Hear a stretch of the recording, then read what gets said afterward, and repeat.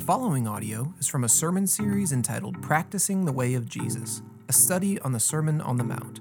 For more information about Sacred City Church, please visit sacredcitychurch.com.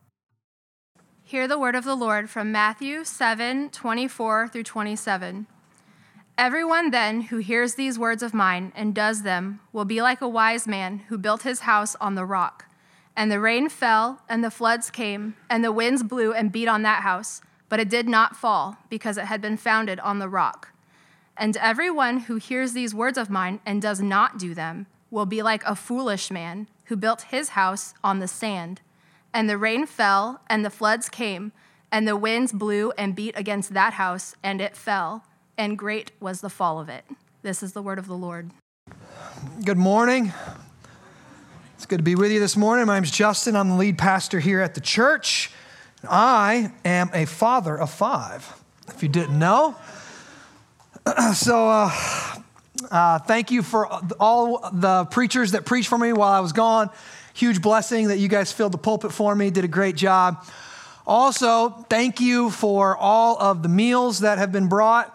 One of the great things about our church is that when somebody has a baby, their MC in the church provides meals, dinners for them for the next 2 weeks. And it's just a huge evidence of grace.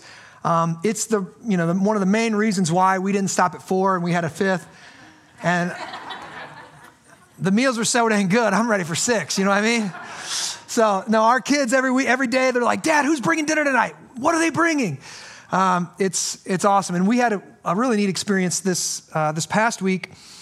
We had someone signed up to bring us a meal and we didn't know who it was. And it's a little awkward, you're the pastor and then somebody's coming into the house making you a meal and I'm like, hi, I don't know who you are. And they told me, and the reason I didn't know who they are is because they joined our church in the middle of quarantine, in the middle of all this chaos.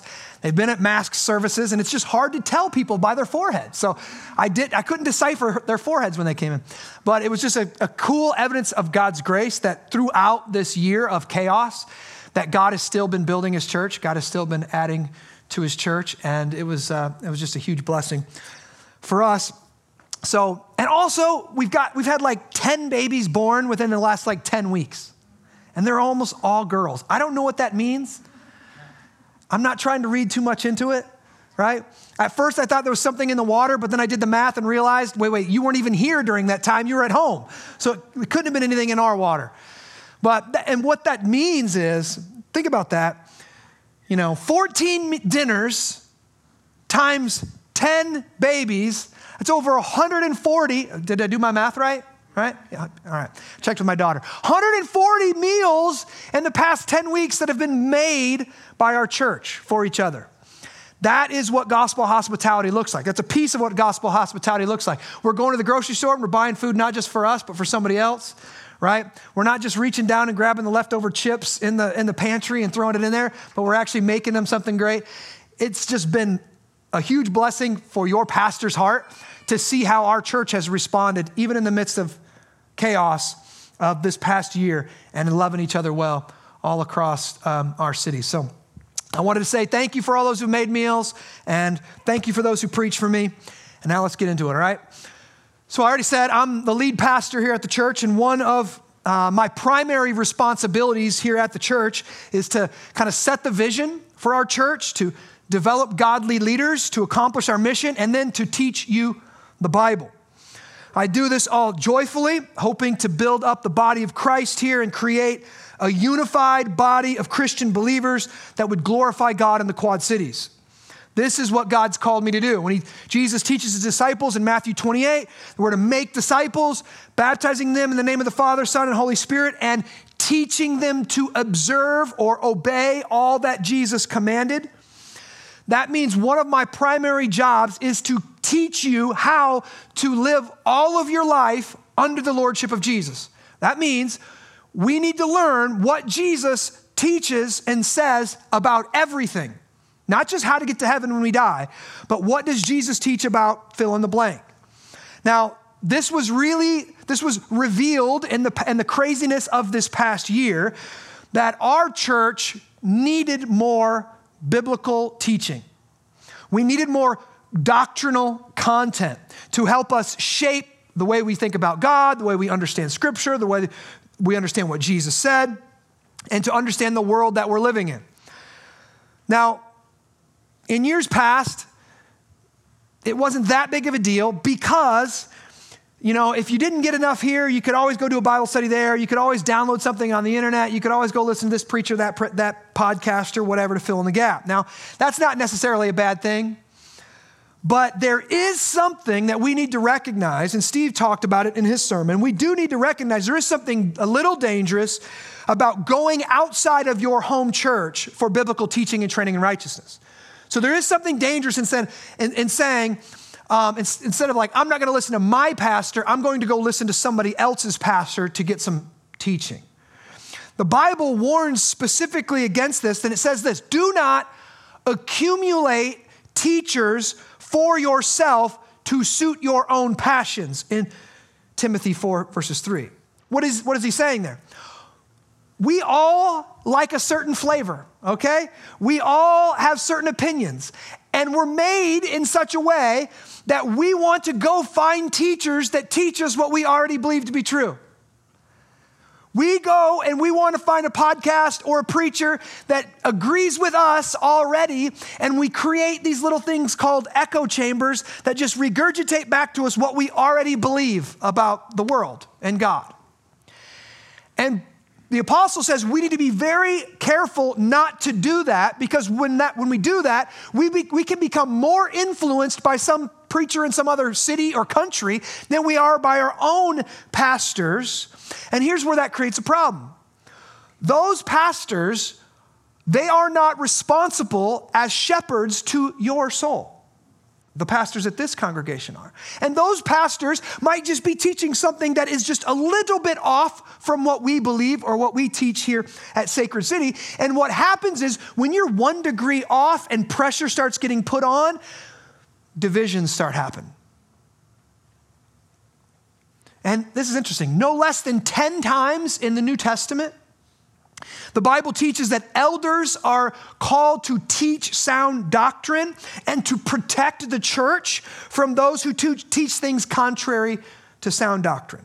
Now, I cannot police your podcast feed, nor do I want to. But what we can do here is teach you sound doctrine so that you will not be, in the words of the Apostle Paul writing to the Ephesians, you will not be tossed to and fro by the waves and carried about by every wind of doctrine. And one of the main ways that we're trying to do that at Sacred City is obviously through the pulpit, what we teach on Sunday morning. We're trying to promote the unity of our church by teaching sound doctrine here on Sunday morning, but also on our Sacred City Life podcast. Now, for this past year, we've been working through the Westminster Confession of Faith. If you don't know what that is, you need to listen to the podcast. We'll teach you all about it. But it's a little systematic theology to teach you the doctrines of the Bible. I do that with my pastoral residents. I sit down, we chop it up, we talk about it, we go a little bit deeper to help us understand doctrine, who God is, what he's done, how he's made the world. We've also been on that podcast going, quote unquote, beyond the sermon. We have some kind of controversial thing we're talking about on Sunday. People ask us questions. We answer the questions on the podcast. And then lastly, we've been discussing some current events and issues from a biblical worldview to help us follow Jesus and the everyday rhythms of life. Now, I say all this because this resource is in it. The elders believe this is an important tool for your discipleship. I know many of you have been listening to it. You've been blessed by it.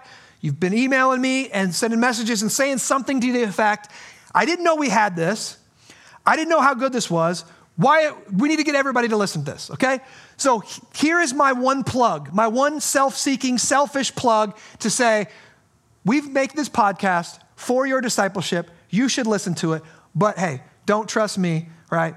Go listen to it for yourself and see if you like it. If not, whatever. What can I do, right? All I can do is lead a horse to water. I can't make him drink. So we hope it's a blessing to you. We hope you listen to it because, listen, I know it feels like we might be coming out. We are coming out of a really divisive season and a really difficult season, but I promise you we're heading into another one, okay?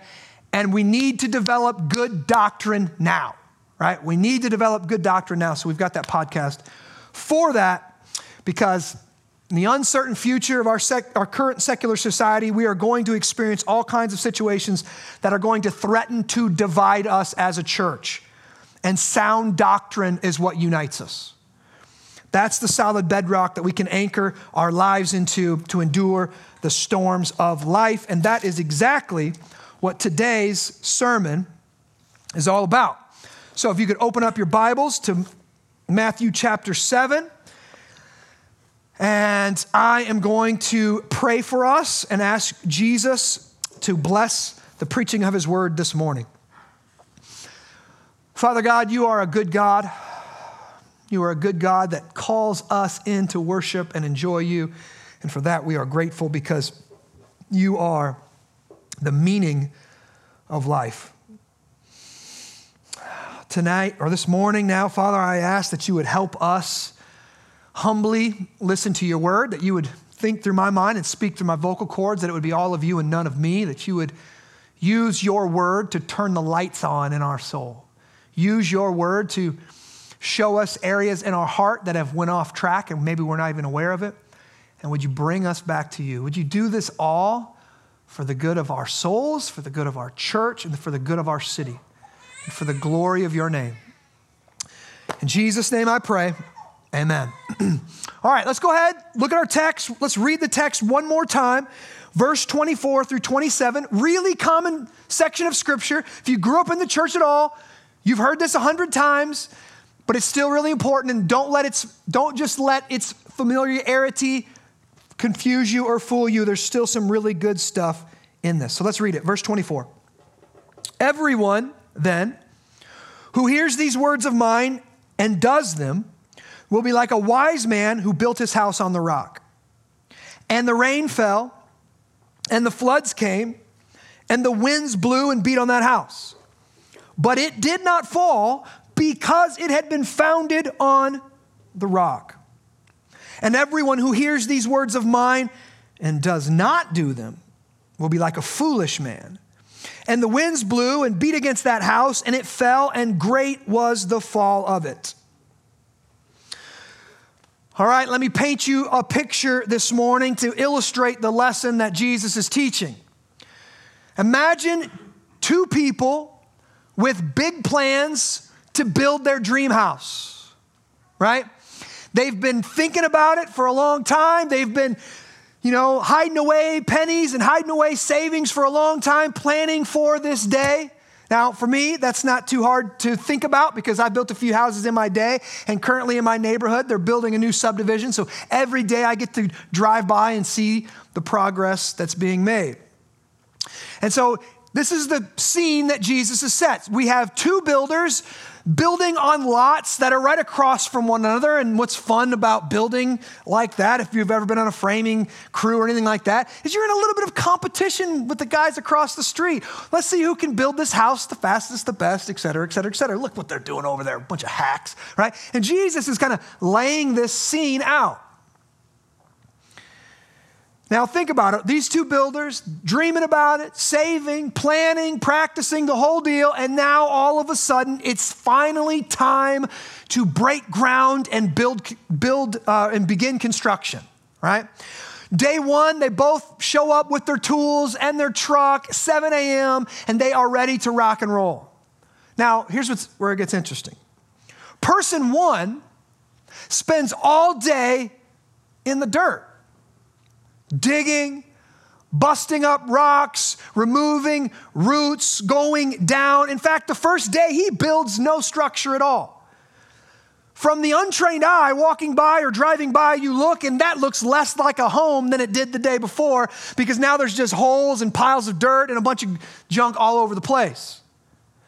Meanwhile, on day one, person two, with visions of shiplap and barnhouse chic in their mind's eye, already has walls up. By the end of the week, the roof is going on. Driving by and looking at their progress, person number two appears to be killing it. They finished the construction of their house a week sooner than person one and $12,000 cheaper. Who needs all that concrete anyways? And here's what's interesting. When you drive by the completed projects here, you drive by from the street, you look at both of these homes, and they look very similar. From the street, you can't see any real differences in them. Both look sound. Both look safe. Both look good. Both look like they just came out of the Magnolia Homes catalog. But then one night, the rains come and the winds blow. And this isn't just some nice little sprinkle. No. The rains pour and beat down on the house and saturate the ground. And the ground can hold no more water. And now the rains turn into a flash flood and lifts up the second house off its foundation and throws it down and crashes it. And everything is destroyed through the power of the current, through the power of the water. Now, I have seen this happen, and some of you here have seen this happen because about 11 or 12 years ago, I took about 20 of you down to Atlanta, and we served in inner city Atlanta, and we were a part of this crew that went in. There was a 100-year flood that happened, and they had just built new subdivisions, and the waters went outside of its bank and got into the street and flooded the streets and lifted $500,000 homes off their foundations and threw them down in the creek. And they were all a complete and utter loss. Now, meanwhile, in house number one, the one who spent all week digging and pouring that foundation, the rains still come, the wind still beat against the house, the water still rushes and threatens to move it off its foundation, and yet it remains steadfast and cannot be removed. And so everyone in the home is saved. That's the picture Jesus is painting. He's trying to teach us, this is a parable about life. It teaches us a lot of things. One, every human being is meant to be a builder. You're here to build. You're here to build a life.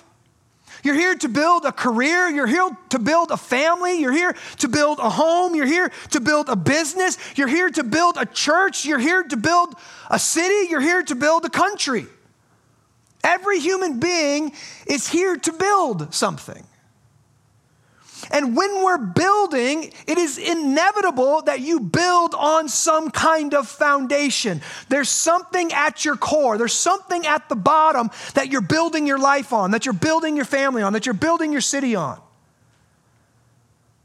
And here's why that matters. Every single person is going to go through storms meant to test or reveal what it is that is your foundation. I say a lot around here, all of us have to go through enough in this life to kill us. None of us make it off this planet alive. That's how much junk you got to go through. That's how many storms you have to go through. The question is, will what you are building right now withstand the storms of life? Every father should think long and hard about that question. Every mother, every business owner, every leader. What I'm doing now, will it last the storms? This past year has revealed the weakness of many of our foundations. Many churches won't last. Many businesses couldn't last. Right? Storm came, we weren't prepared. And of course, Jesus isn't just talking about our physical life. He's also talking about our spiritual life as well.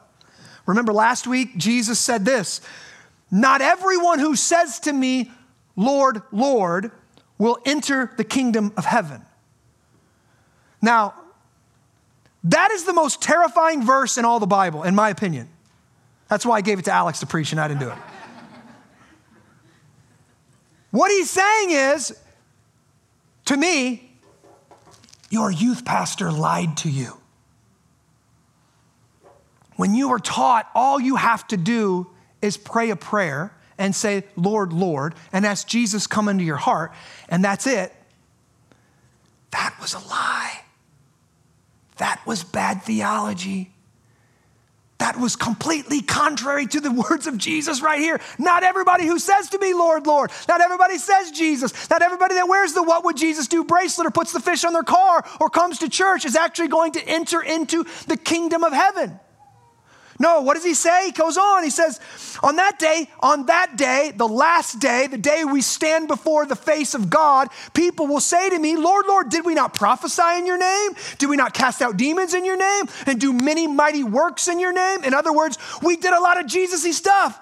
Remember this? We said, Lord, Lord, and we also did a lot of Jesus-y stuff. Isn't that enough to allow us in? And Jesus says, no, I never knew you. Depart from me, you workers of lawlessness. Now, what is that showing? This is a terrifying scene. Every single human being will stand before the almighty, all-seeing God one day. And when you stand before the almighty, all-seeing God, beneath his eyes, everything in our hearts is uncovered and laid bare. He sees us to our core. He knows every thought, every feeling, every desire, everything we've ever done, every ill word we've ever spoken. And we're going to stand there and have to give account for the way that we lived our life. That's the final storm that we're all going to have to experience. We're going to go through economic downturns. We might go through pandemics. We might go through divorce. We might go through abuse. We might go through losing our job. We might go through a lot of different storms in this life, but it's all meant to prepare us for one ultimate storm, the wrath of the Almighty God that we will have to stand in his presence face to face with on that last day.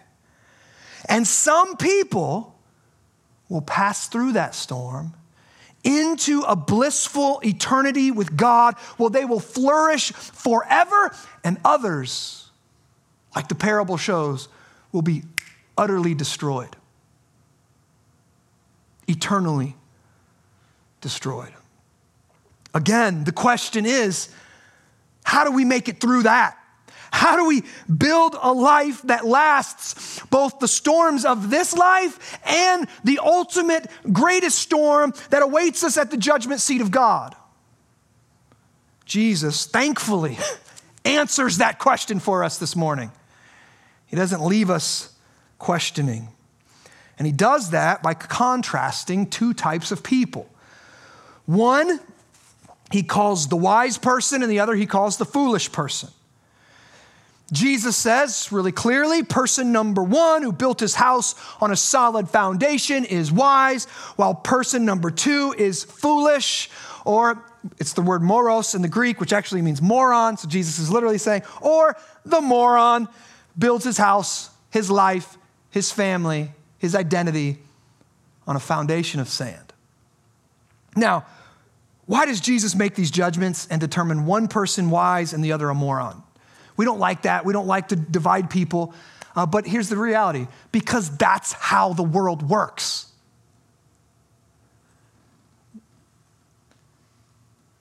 If you go out into this beautiful, fertile Iowa soil and you start building your house on that soil, right? It will look beautiful. You could put $100,000 into all your building materials and whatever it is, and that thing looks great. And every year, as the rains come and the storms come, and as the frost freezes, that house is going to get like a foot smaller every single year. It's just going to sink into the ground. And anybody that sees anyone building like that, anybody that has a lick of sense goes, that guy was a moron. That guy didn't know anything about the way the world works. And that's exactly what Jesus is teaching. Jesus says this: the wise person knows truth and lives in line with it. Okay? Here. To be wise, you have to have true knowledge, but knowledge isn't enough. You have to have the right use of knowledge to be wise. So a wise person both understands the power of the wind and chooses not to spit into the wind. Right? We got that? Right? You can understand the wind. Like, I just use examples for kids all the time, but kids are not wise. Don't do that. Psst, ah! I told you not to do that, right? Don't jump off the roof. That kind of sounds like a dare, right? You shouldn't spit in the wind. Psst, oh, now I understand it, right? A wise person understands the truth, the reality, but also chooses to obey it, to live within it, to be under it, to be in line with it. So in this story, the wise man knows how God has made the world. That's the truth. And he understands how the world works because of the way God made it, and he conforms himself to it. Listen, the wise man believes the world that God has made is something, listen, that I must fit myself into. Our world is made by God in a certain way. He's written laws of nature, and he's given us the ability to study his creation and learn things about his design.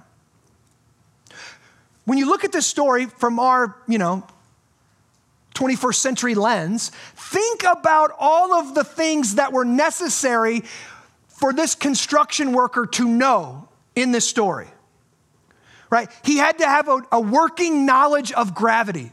Hey, guess what? Gravity somehow pushes down on things, and you have to build a foundation or it will sink. And also, you have to construct things to resist the force of gravity, so when the wind blows, that thing doesn't just cave in, right? And a roof it's meant to spread out the downward pressure upon the walls and be strong. You had to understand that. That's the way the world works. Gravity is a real thing. You had to have, I just learned this one, pedology.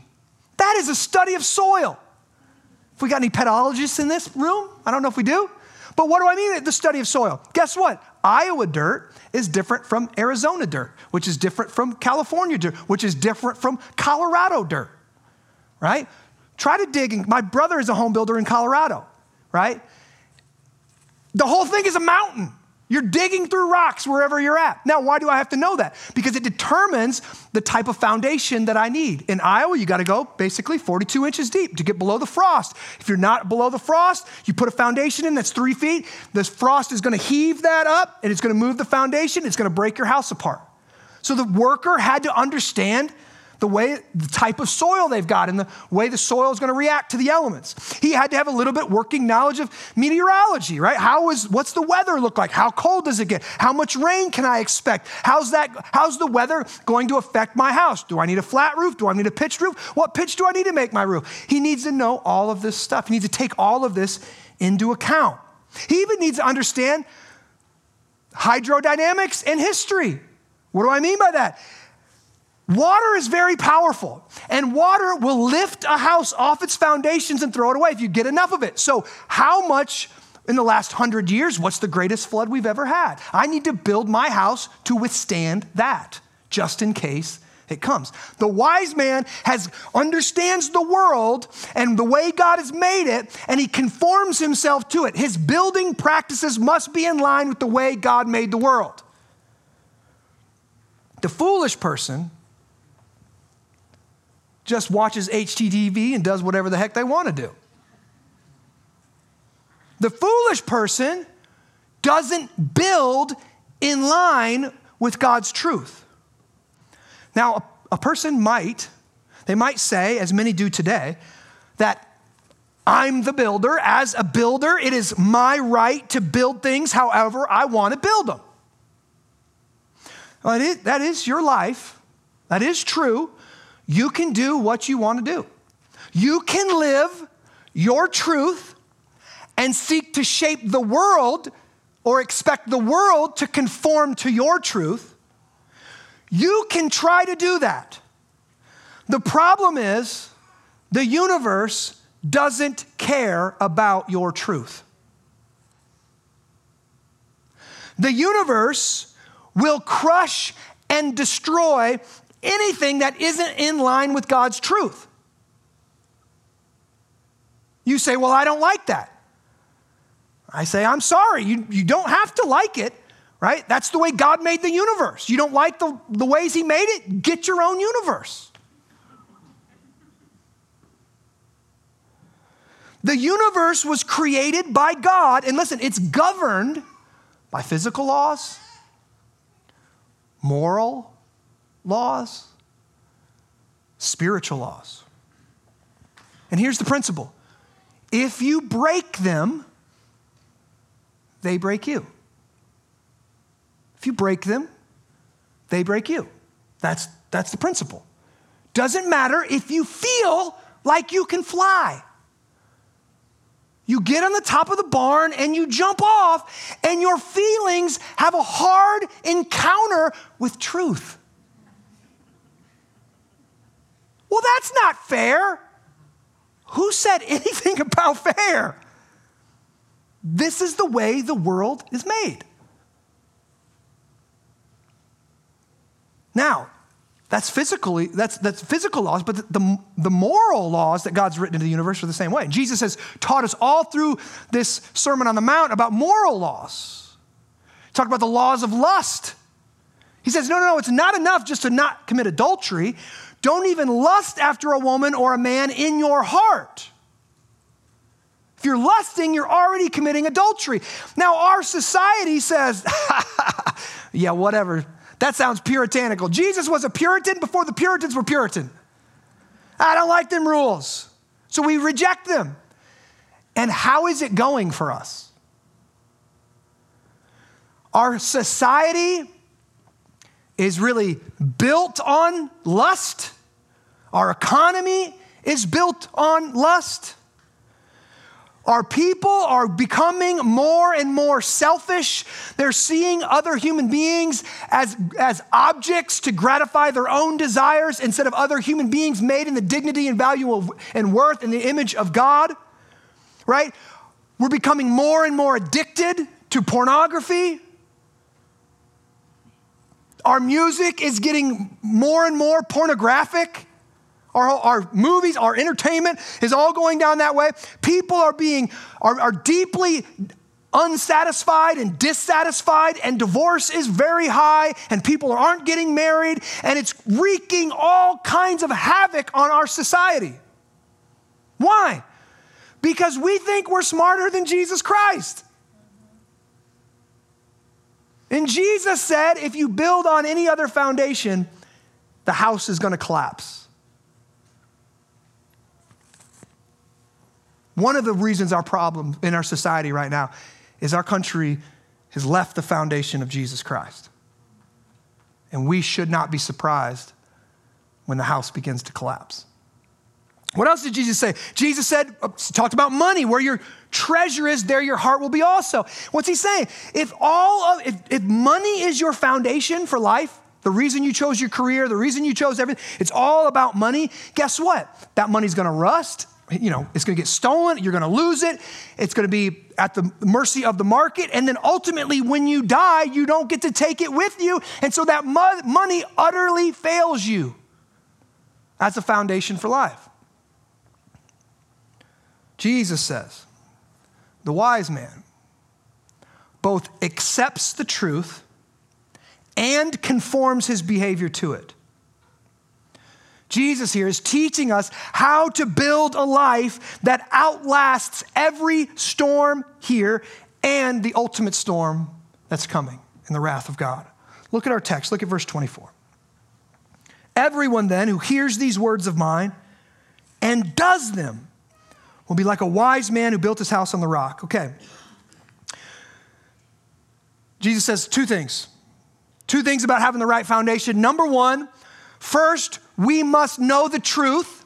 He says, hear these words of mine. My words are truth. Jesus is the Word of God made flesh. That's what the incarnation is all about. The Word of God puts on flesh and dwells among us. Jesus says, I am absolute truth. You must listen and hear and know and study and understand and memorize my words. And yet, knowing is not enough. We must also do them. So the first side of that, knowing the words of Jesus, can I ask you, are you consistently listening to the words of Jesus? Are you consistently trying to search the scriptures to discover what he says about everything? What does the Bible teach about immigration? What does the Bible teach about racism? What does the Bible teach about marriage? What does the Bible teach about sex and sexuality and gender? What does the Bible teach about personal responsibility? What does the Bible teach about government? What does the Bible... Do you know that? If you don't, as a Christian, you should be very careful in spouting your opinions on those things.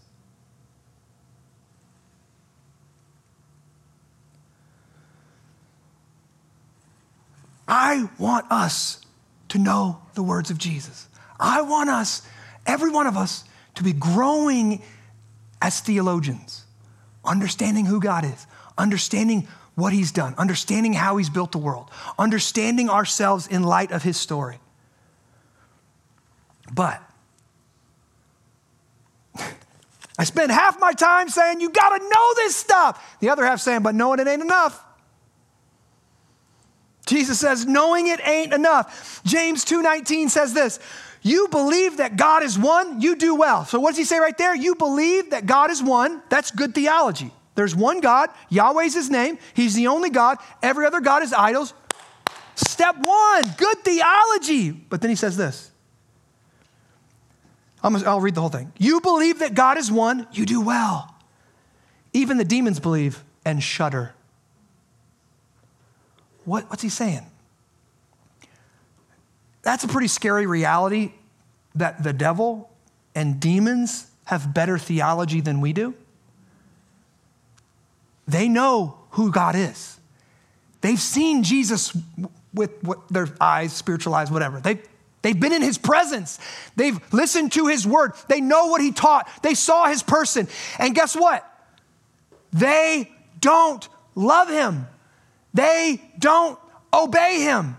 So many of us, we walk around like theological bobbleheads and we just try to get all this information into our heads. But if you look at our lives, we're not actually doing any of it.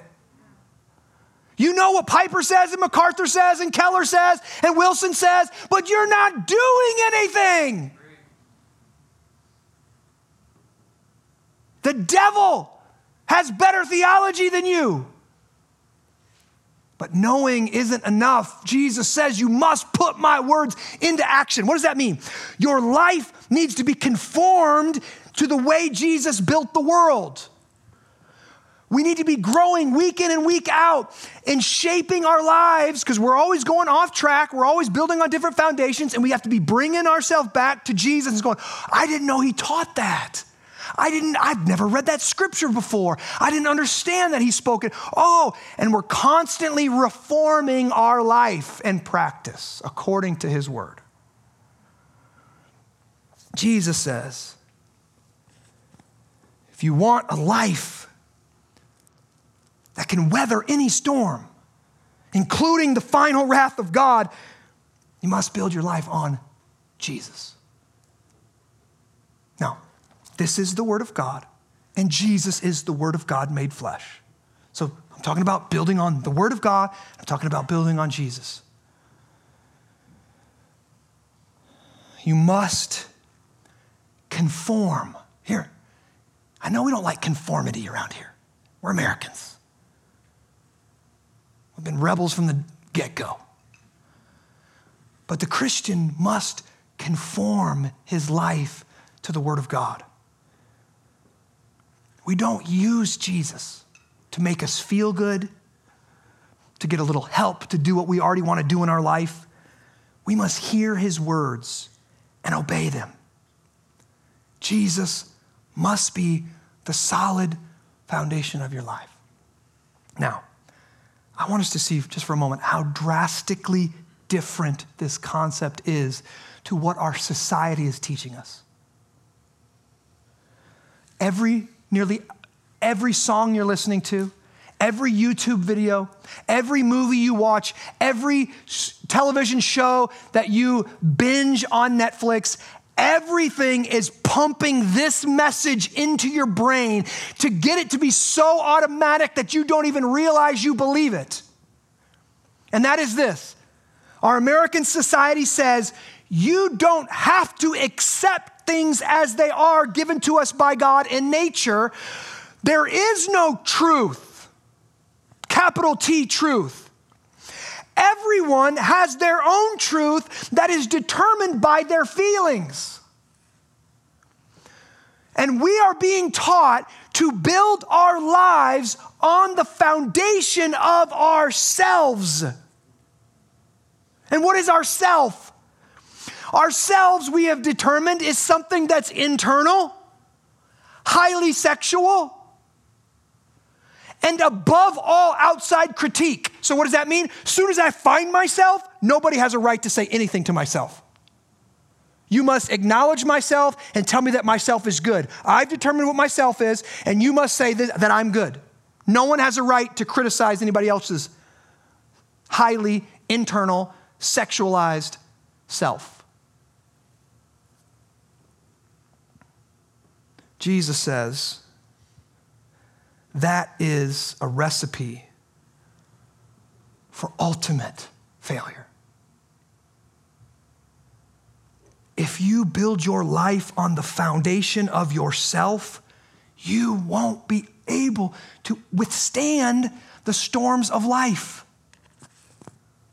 Now, why is that the case? Because this is not your universe. What most people do is they live their life the way they think is best, and then when they die, they stand before God and hope He will conform to their universe. They live life the way they want to live life, the way they think is best, and then on the great throne judgment of God, when they're standing before God, they're hoping He will conform to their universe. I want you to act the way that I want you to act. They are betting their entire eternity on the false belief that ultimate reality will conform to their wishes. Think about how arrogant that is.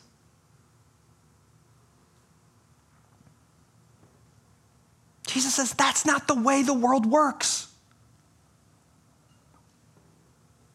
You can stand out in the middle of a storm and you could say, I will not get wet.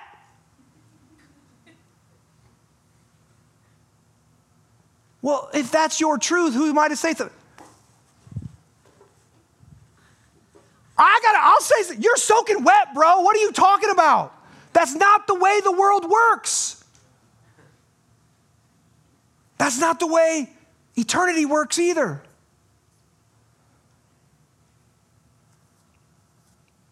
Jesus says there's two people building a life. On the outside, everything looks the same. But when you get down to it, one builds on the foundation of itself. The way I want to do things, my world, I'll do what I want. My body, I'll do what I want. My soul, I'll do what I want. One, that's bad theology right there. You are not your own. You're bought, body and soul, by our faithful Savior, Jesus Christ. Heidelberg Catechism, question number 1. Person number 2 builds his life on the foundation of Jesus Christ. On the outside, they look similar, but only one will be able to withstand the tests of life and the final test, the face of the almighty, holy God of the universe. The one who dares to stand before God on the foundation of their self, their own truth, will be utterly destroyed by reality itself, by capital T truth itself, by the flood of God's wrath. But the one who stands on Christ will not fall. Now, why? Why is that the case? It's interesting when you read this story and you try to think of it from Jesus' perspective. Because ultimately, Jesus is the only person who knew the Word of God perfectly, right? Because he is the Word of God. And he's the only person who obeyed the Word of God totally. We believe that Jesus was sinless. That's a radical claim, but he claimed it for himself, and the people that saw him knew. If your own mom will say that you're sinless, and your brother too, oh boy, if your brother will say it, it's got to be real. Jesus was sinless. So what should we expect? We should expect that Jesus' life stood the test of time, that the storms come and they can't destroy him. And yet what we see from the life of Jesus is almost the exact opposite. Jesus is the only person to have ever lived who never disobeyed God. He knew God's words perfectly and obeyed God's word perfectly. But what happened to Jesus? The storms of God's wrath fell upon him on the cross, and he was utterly destroyed. Why? Because Jesus took our sin onto himself. He took our place as our substitute. Just like as Americans, we send different representatives to different countries to represent us for our good. Jesus became our representative and stepped into and stepped under the wrath of the Almighty God and took it and drained every last drop of the wrath of God in our place. And guess what? Then, by the power of an indestructible life, he got up.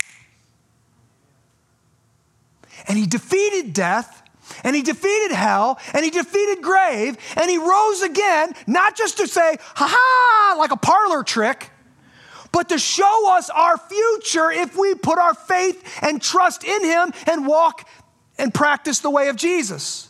Resurrection is coming. So I kind of like it. Our bodies are going to be destroyed. The house is going to come down. But guess what? It gets remade even better.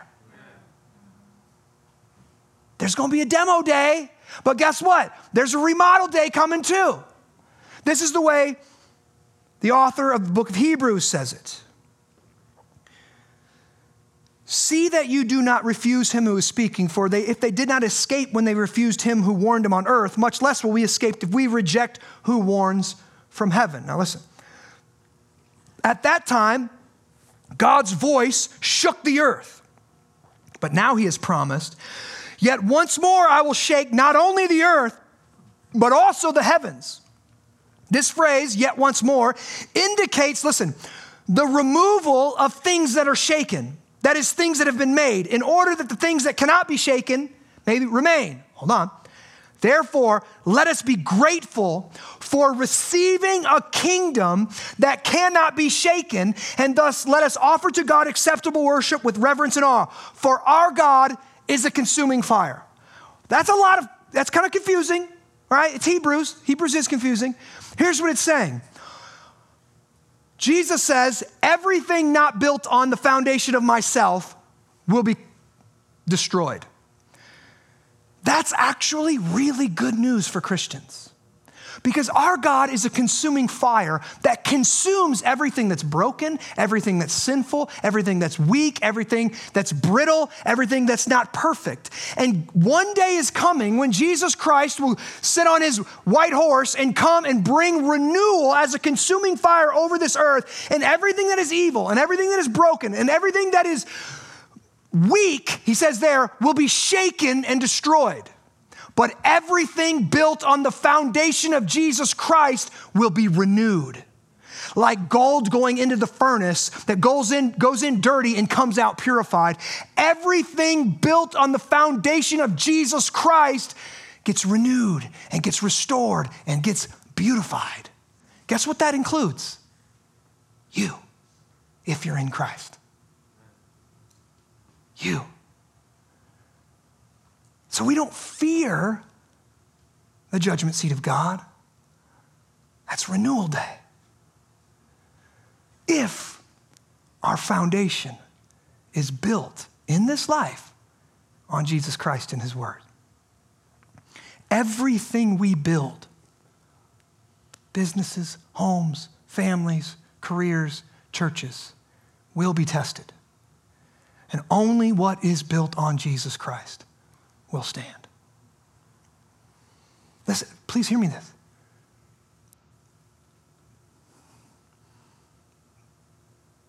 I'm an American. I'm proud to be an American. We have no promise that this country is going to stand.